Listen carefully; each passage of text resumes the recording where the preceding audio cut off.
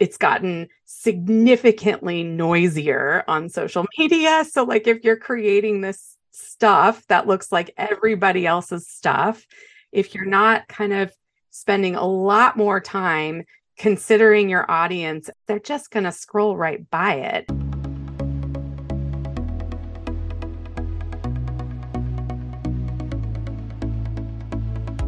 You're listening to Banking on Digital Growth with James Robert Lay, a podcast that empowers financial brand marketing, sales, and leadership teams to maximize their digital growth potential by generating 10 times more loans and deposits. Today's episode is part of the Exponential Insight series, where James Robert Lay interviews the industry's top marketing, sales, and fintech leaders, sharing practical wisdom to exponentially elevate you and your team. Let's get into the show. Greetings and hello, I am James Robert Lay, and welcome to episode 261 of the Banking on Digital Growth podcast. Today's episode is part of the Exponential Insight series, and I'm excited to welcome Anna Wolf to the show. Anna is the CEO at Superscript, where they produce breakthrough content marketing for modern financial brands. And today, I look forward to exploring the evolution, really the transformation of content marketing for financial brands to empower you, to guide you, the dear listener, to level up your future growth potential at your bank, at your credit union, or at your fintech. Because as I wrote in my book, Banking on Digital Growth, content is the fuel of your digital growth engine. Welcome to the show, Anna. It is good to share time with you today. Oh, it's a pleasure to be here. Thank you. I've actually enjoyed catching up before we hit record. I mean, we went for a good half hour because it's been a couple of years since you and I had last connected. A lot has transformed. A lot has happened. It really has. And before we get into talking about maximizing growth through content marketing, what is good for you right now, personally or professionally? It is always your pick to get started on a positive note. Oh my gosh, so many things. We were just starting to talk about our kids. And yes. I think just the fact that my kids are 6 and 11 right now, they're just both very delicious ages.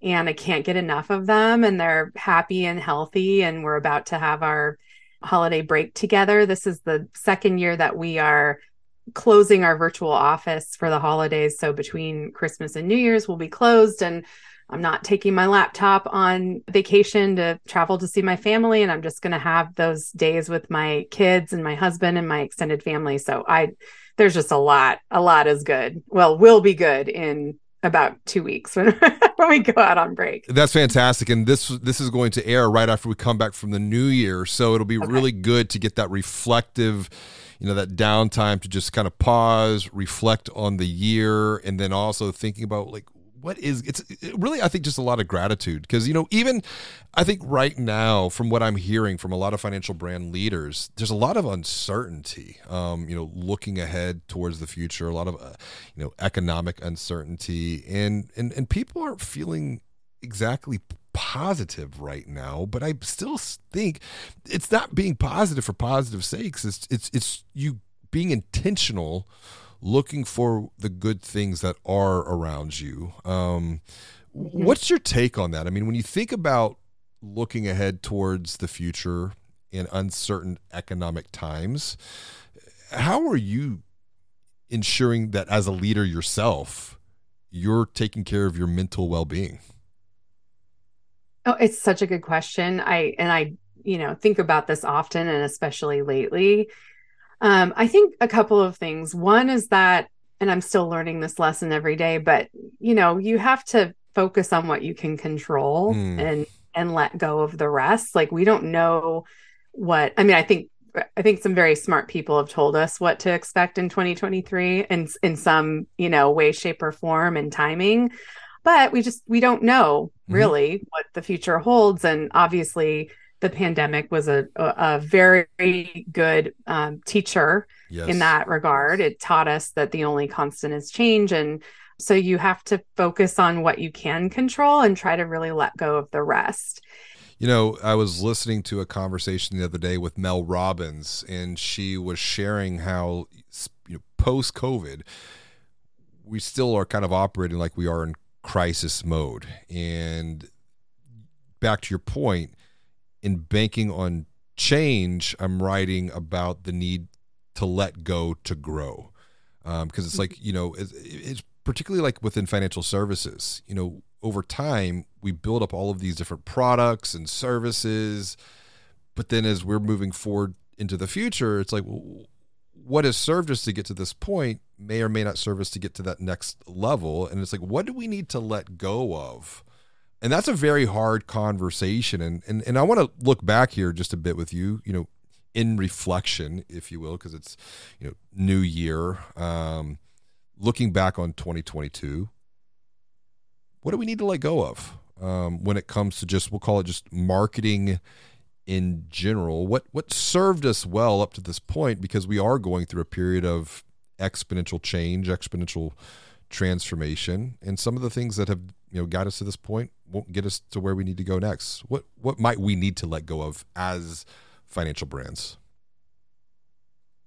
Yeah. Oh my gosh, that's such a good question. I mean, I don't know that it's something that is as clean as like at the end of 2022, let's not do this anymore. Let's let go of this. Because I think that some of these things have been building for a while, and maybe it's, and I sense from talking to my clients that they've been feeling that they need to let go of certain things for a while. One of those is like, for example, social media marketing, because for the hell of it, I guess, if I could say it that way. Yep.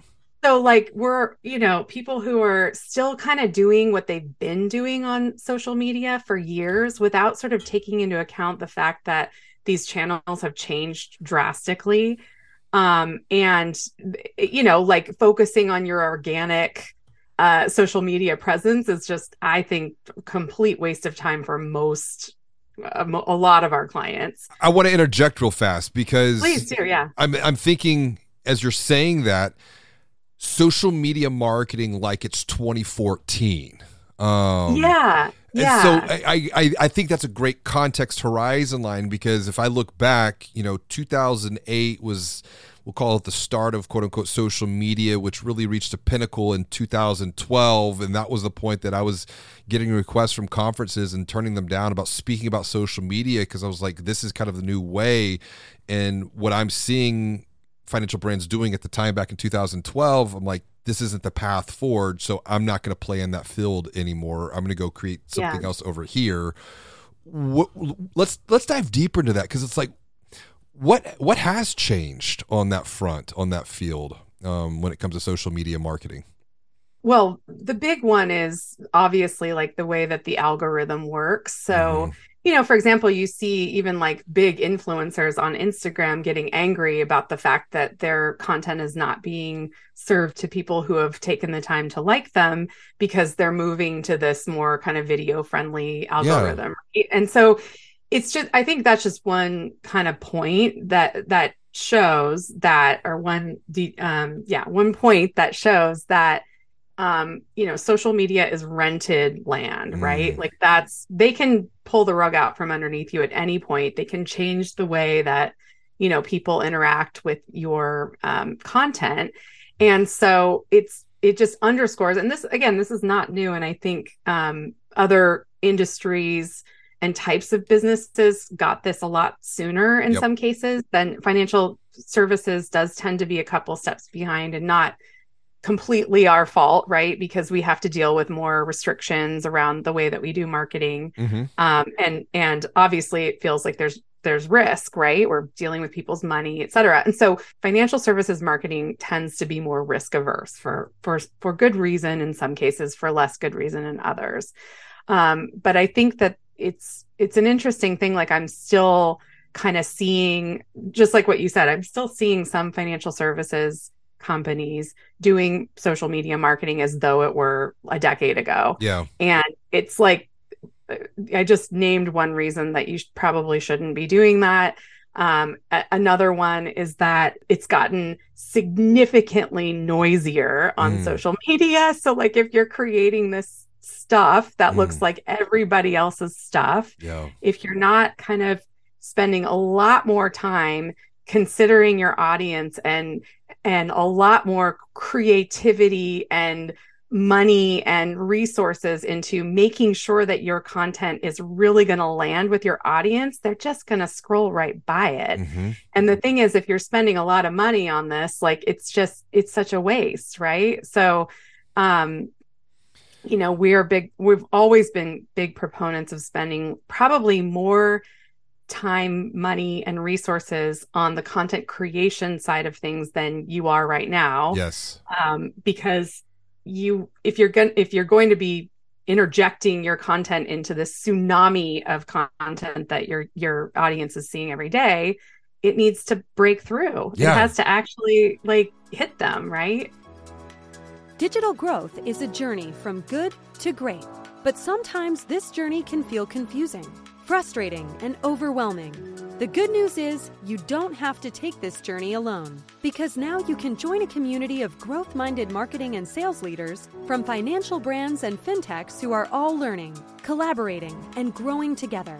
Visit digitalgrowth.com/insider to learn more about how you can join the Digital Growth Insider community to maximize your future digital growth potential.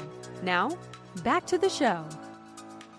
What's your take on this? Because I want to roll back for just a sec. You mentioned the rented land issue, and that has come up a couple times on previous podcast conversations. I think of one with Gina B, who is the CEO at Mighty Networks, episode 247. Yeah. And we were talking about the potential for financial brands, specifically community financial brands, to build, establish, expand, grow digital communities that they own, not Meta, not TikTok. Mm-hmm. And content is going to be the glue that brings that digital community together.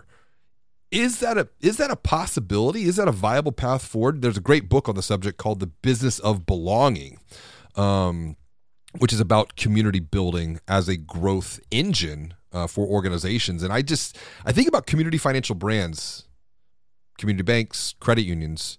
Community is at the heart of everything that they do, but community is no longer just physical. Community can be digital. The challenge has been we've leveraged the platforms that we don't control. And back to your point, when you think about the future, we can only control what we can control.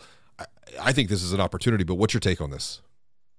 100%. I love what you're saying. And I think for a community bank or a credit union, it's kind of a no-brainer.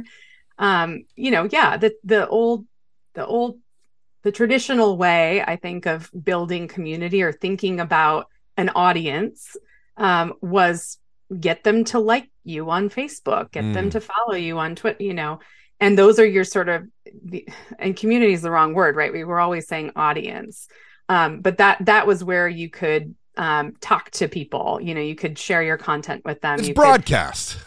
And it was broadcast. Yeah. And that's the problem, right? It's not a two-way conversation. Mm-hmm.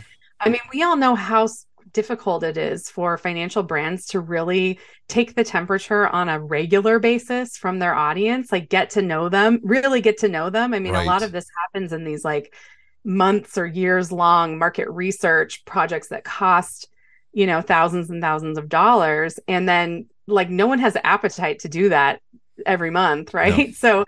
So this idea of kind of growing with your audience or getting to know them on a regular basis versus a one and done or a once every few years type of situation.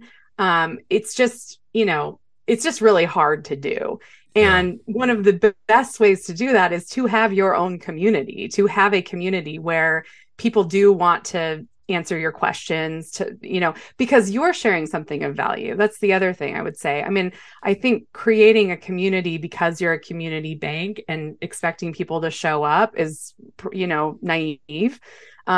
This is where I get so excited because I've always been attracted to content marketing specifically because it's providing value to the audience. It's not just look at our rates or, it's not just broadcasting. It's not just it's not this one-way street, right? I diagnose this as narcissistic marketing because it's all about us. It's about our great rates. It's about our amazing service. It's about our look-alike laundry list of product features. It's commoditization. And I think as we look towards a Web 3.0 world, decentralization, is a big area, but I also think it's the facilitation of bringing people together for a cause that is far greater than the present moment.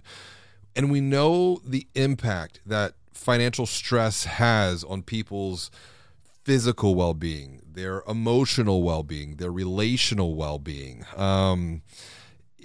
That is where I see the potential to build communities around, because I know so many people who struggle, but they're ashamed. Tammy Lally has a fantastic TED Talk on the subject of financial shame, that if we were just to facilitate a conversation, build a community around that conversation, and look, like, this is totally judgment free. We're all struggling.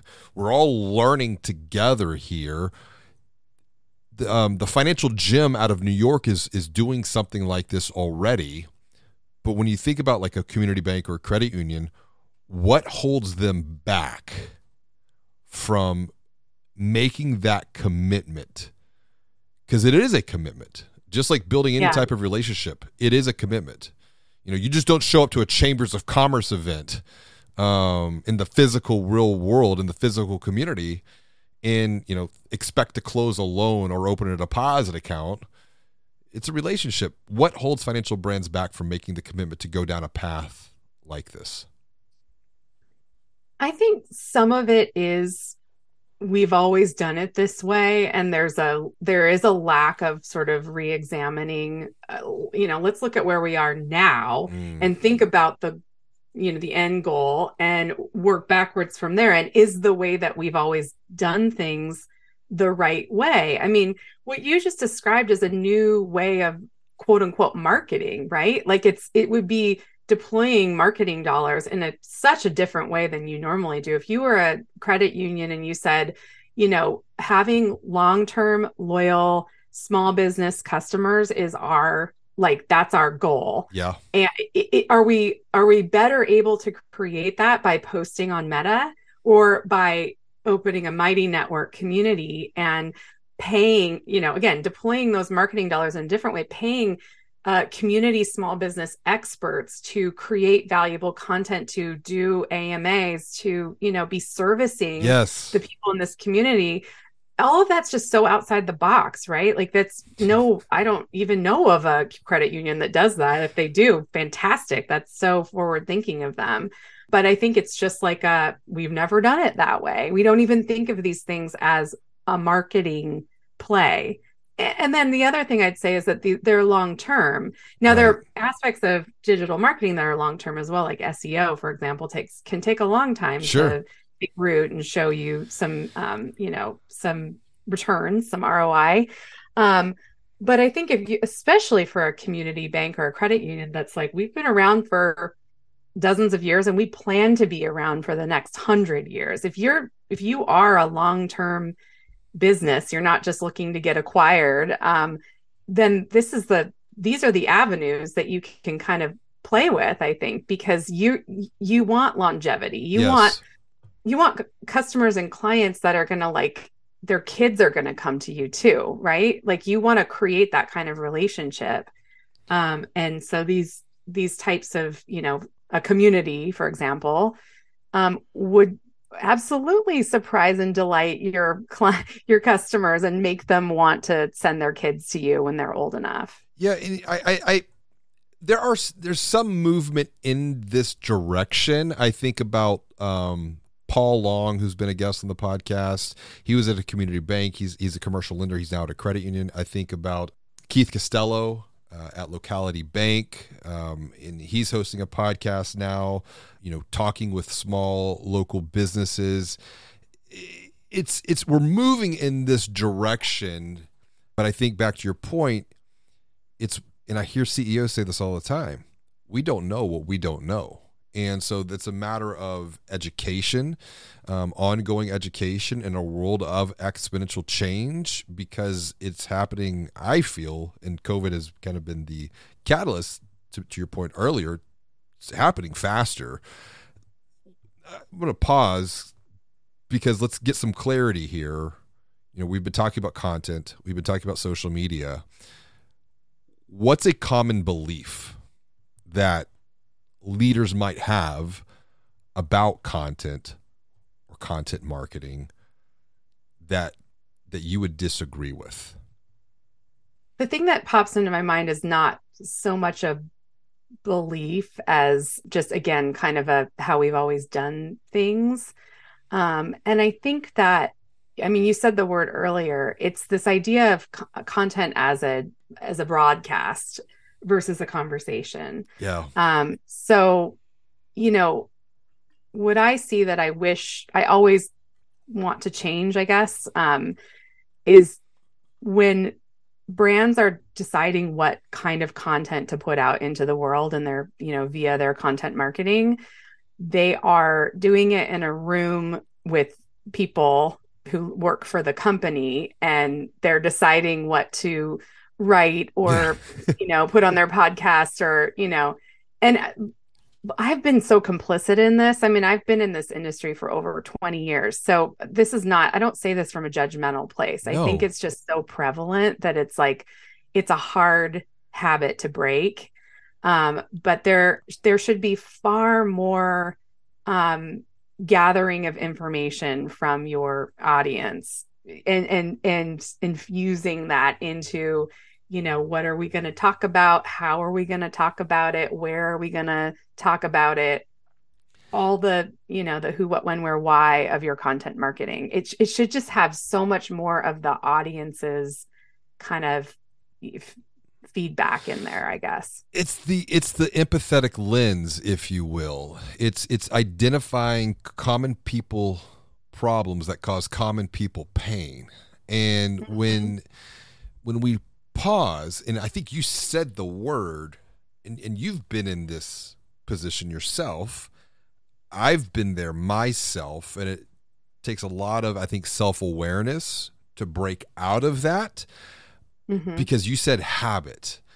And I think if we unroll that, and not to get too philosophical, but like, what informs habits or people's actions? What informs people's actions are really their feelings, their emotions. What informs their feelings and emotions are their thought patterns. What informs their thought patterns? It's their belief structure. And it's, if you roll all of that back to transform the operational perspective of marketing within a financial brand, bank, credit union, fintech, mortgage, financial advisor, doesn't matter. It's really rolling it all the way back to the belief structure, because otherwise you dabble in some of this stuff, but there's not really that long-term commitment to see this through to the other side, to where you really are, as I write about in Banking on Digital Growth, helping first and selling second. And I think, in a world of economic uncertainty, not just within a financial brand, but also from just people in the communities that financial brands serve. I always say that people want two things. They want help, they want hope. But hope has to come long before many are even willing and able to receive the help that is available to them, because it's like, what's the point? I'm stuck. I can't break free. And so there's that whole, therapeutic conversation, which I've had discussions on the podcast about, this idea of financial therapy. It's the intersection of, financial advisory and, therapy. And I'm looking at this, well, content is kind of right at the core of that too. And when you look towards the future, there's a lot of opportunity for financial brands to create and capture. But one question that I'm getting a lot now that I want to get your take on, and I'm seeing it in real time, is AI. How is AI going to impact the content game, particularly around all of the hoopla of ChatGPT, AI writing content now? Is it something to fear, or is it something that can be a capability augmentation to bridge, many times could be capacity gaps within organizations? So it's just, once again, it's a different way of thinking, but what's your take on this? I think it's both. It can be both. I remember being in a meeting at BlackRock, where I used to work a decade ago, and someone's saying like, oh, I got a call from this company that does AI writing, and this is, is this viable? Can we do that? And I was a writer at the time. I was the editor of the blog at the time. And I was like, wait, are you saying like you're going to, be able to do what I do with a machine? And we all kind of laughed about it and we're like, that's never going to happen. It's not possible. And here we are. Yeah. And for years, like we use Grammarly within our business. It's a fantastic editing tool. And we use other AI tools that are not writing, but, kind of marketing adjacent that are extremely helpful, like Otter we use for, transcribing, et cetera. But I just discovered a newer version of, or I think it's new, of Grammarly called Quillbot. Do you know that one? I have not. And I study the AI space pretty regularly. It is paraphrasing amazing. Tool. Well, it's so funny because that's why I wanted to check it out, because we write a lot of like meta descriptions, and I was like, oh, cool. It's basically a paraphrasing exercise. So let's see if this could like help us with that. But what it does is it gives you all of these options to rewrite clunky sentences. So, we edit everything before it goes out the door, but we like to use some of these tools as just like a second look. And I would say Quillbot is kind of giving real writers a run for their money. Real editors. I'll say that, editors. Yes. Now, could they do, but here's the other thing, and this kind of goes back to what we were, I think, saying earlier about, and I can't remember if it was before we started recording, but, how we're humans marketing to humans, right? And can AI replace that? It's not there yet, certainly.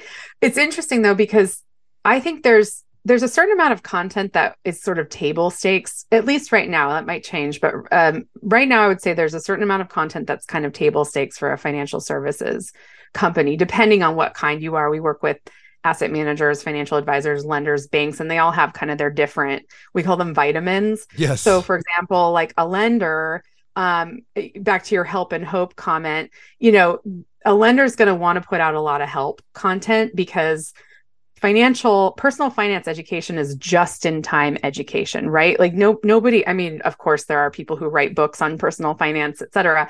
But for the most part, most of us just want to like Google our question about credit score and get the answer and then move on.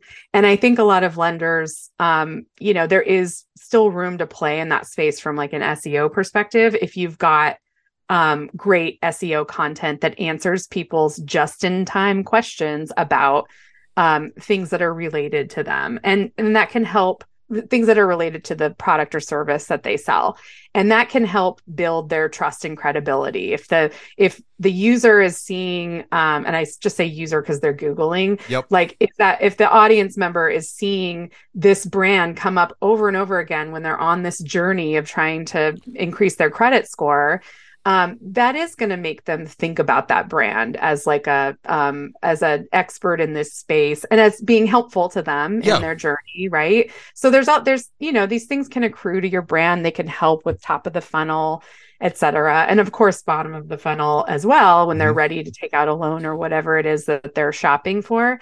So we call those vitamins. The table stakes, for an asset manager, it's like market outlook. Like everybody's got one. There's thousands of them out there, like there's this like, but if you didn't do it, that would be weird. That'd be a weird omission. Right. I think right now that may change, but right now that's still the case. You still need your portfolio manager, CIO, to be expressing their opinion on the markets and what forecasting and, all those types of things. That doesn't change the fact that it's completely saturated and it all feels very Me Too. Like it's very hard to do some of this type of content I've been talking about in a differentiated way. But then there's the hope content, to your point, or there's the emotional connection. And, we say this a lot, particularly to our advisor clients, like right now, your ratio of investment kind of expertise content versus emotional content is probably 80-20, and you should switch it. Yes. It should be the opposite. You need to build that emotional muscle. You need to build that emotional connection.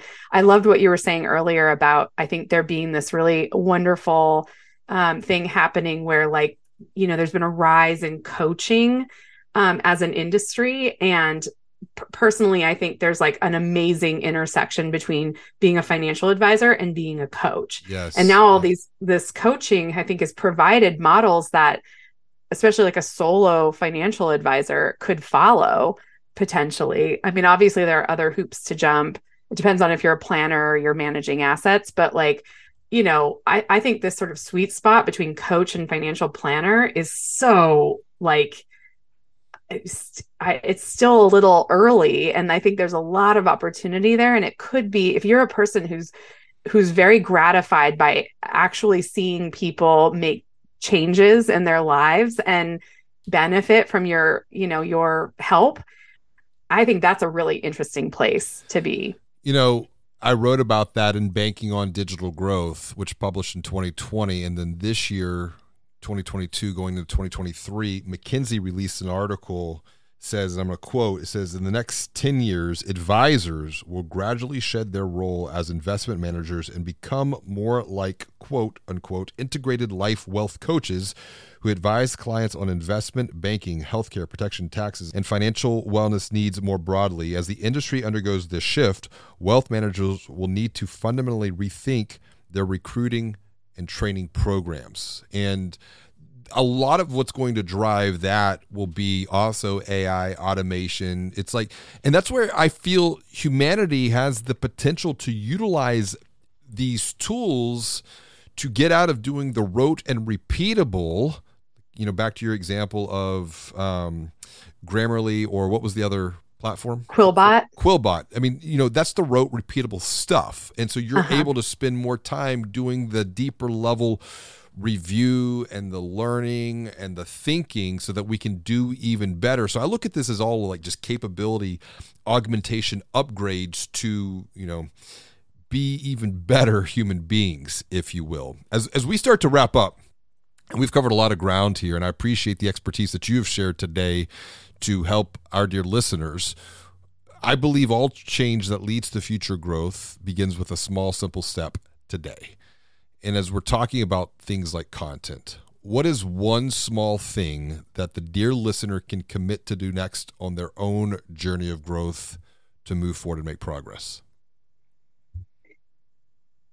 Well, one thing, this probably works better for like a smaller advisory firm or a smaller community bank or credit union, but like dial in your customer feedback form and process.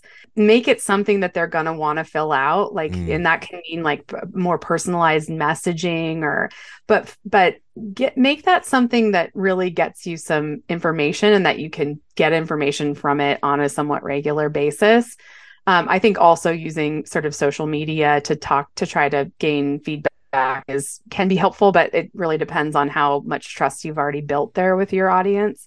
But yeah, I think just having for an advisory firm, this is one of the first things that we focus on, you know, in their marketing strategy is like, what does your annual client survey look like? And can we make it something that we go from like a 20% response rate to 100%? How do we make the questions such that the answers are going to be immediately applicable both in your business from the services you provide, et cetera, but also in your marketing? Yes, that right there is so practical that you can take away, apply, go and assess. Like, what does that look like? When was the last time that you looked at that process? And then what insights are you really gaining out of it? And I think most importantly, how are you applying those insights to get even better, to do even more, to help even more people, to give more people hope, particularly during uncertain economic times? Anna, this has been fantastic conversation. What is a great way for someone to continue the discussion that we've started here today? I would say go to our website, superscriptmarketing.com. Just check us out there. And thank you so much for having me. This was really fun. This has been a lot of fun. Thank you so much for joining me for another episode of Banking on Digital Growth. As always, and until next time, be well, do good, make your bed. Thank you for listening to another episode of Banking on Digital Growth with James Robert Lay. To get even more practical and proven insights along with coaching and guidance, visit digitalgrowth.com/insider to join a community of growth-minded marketing and sales leaders from financial brands and fintechs. Until next time, be well and do good.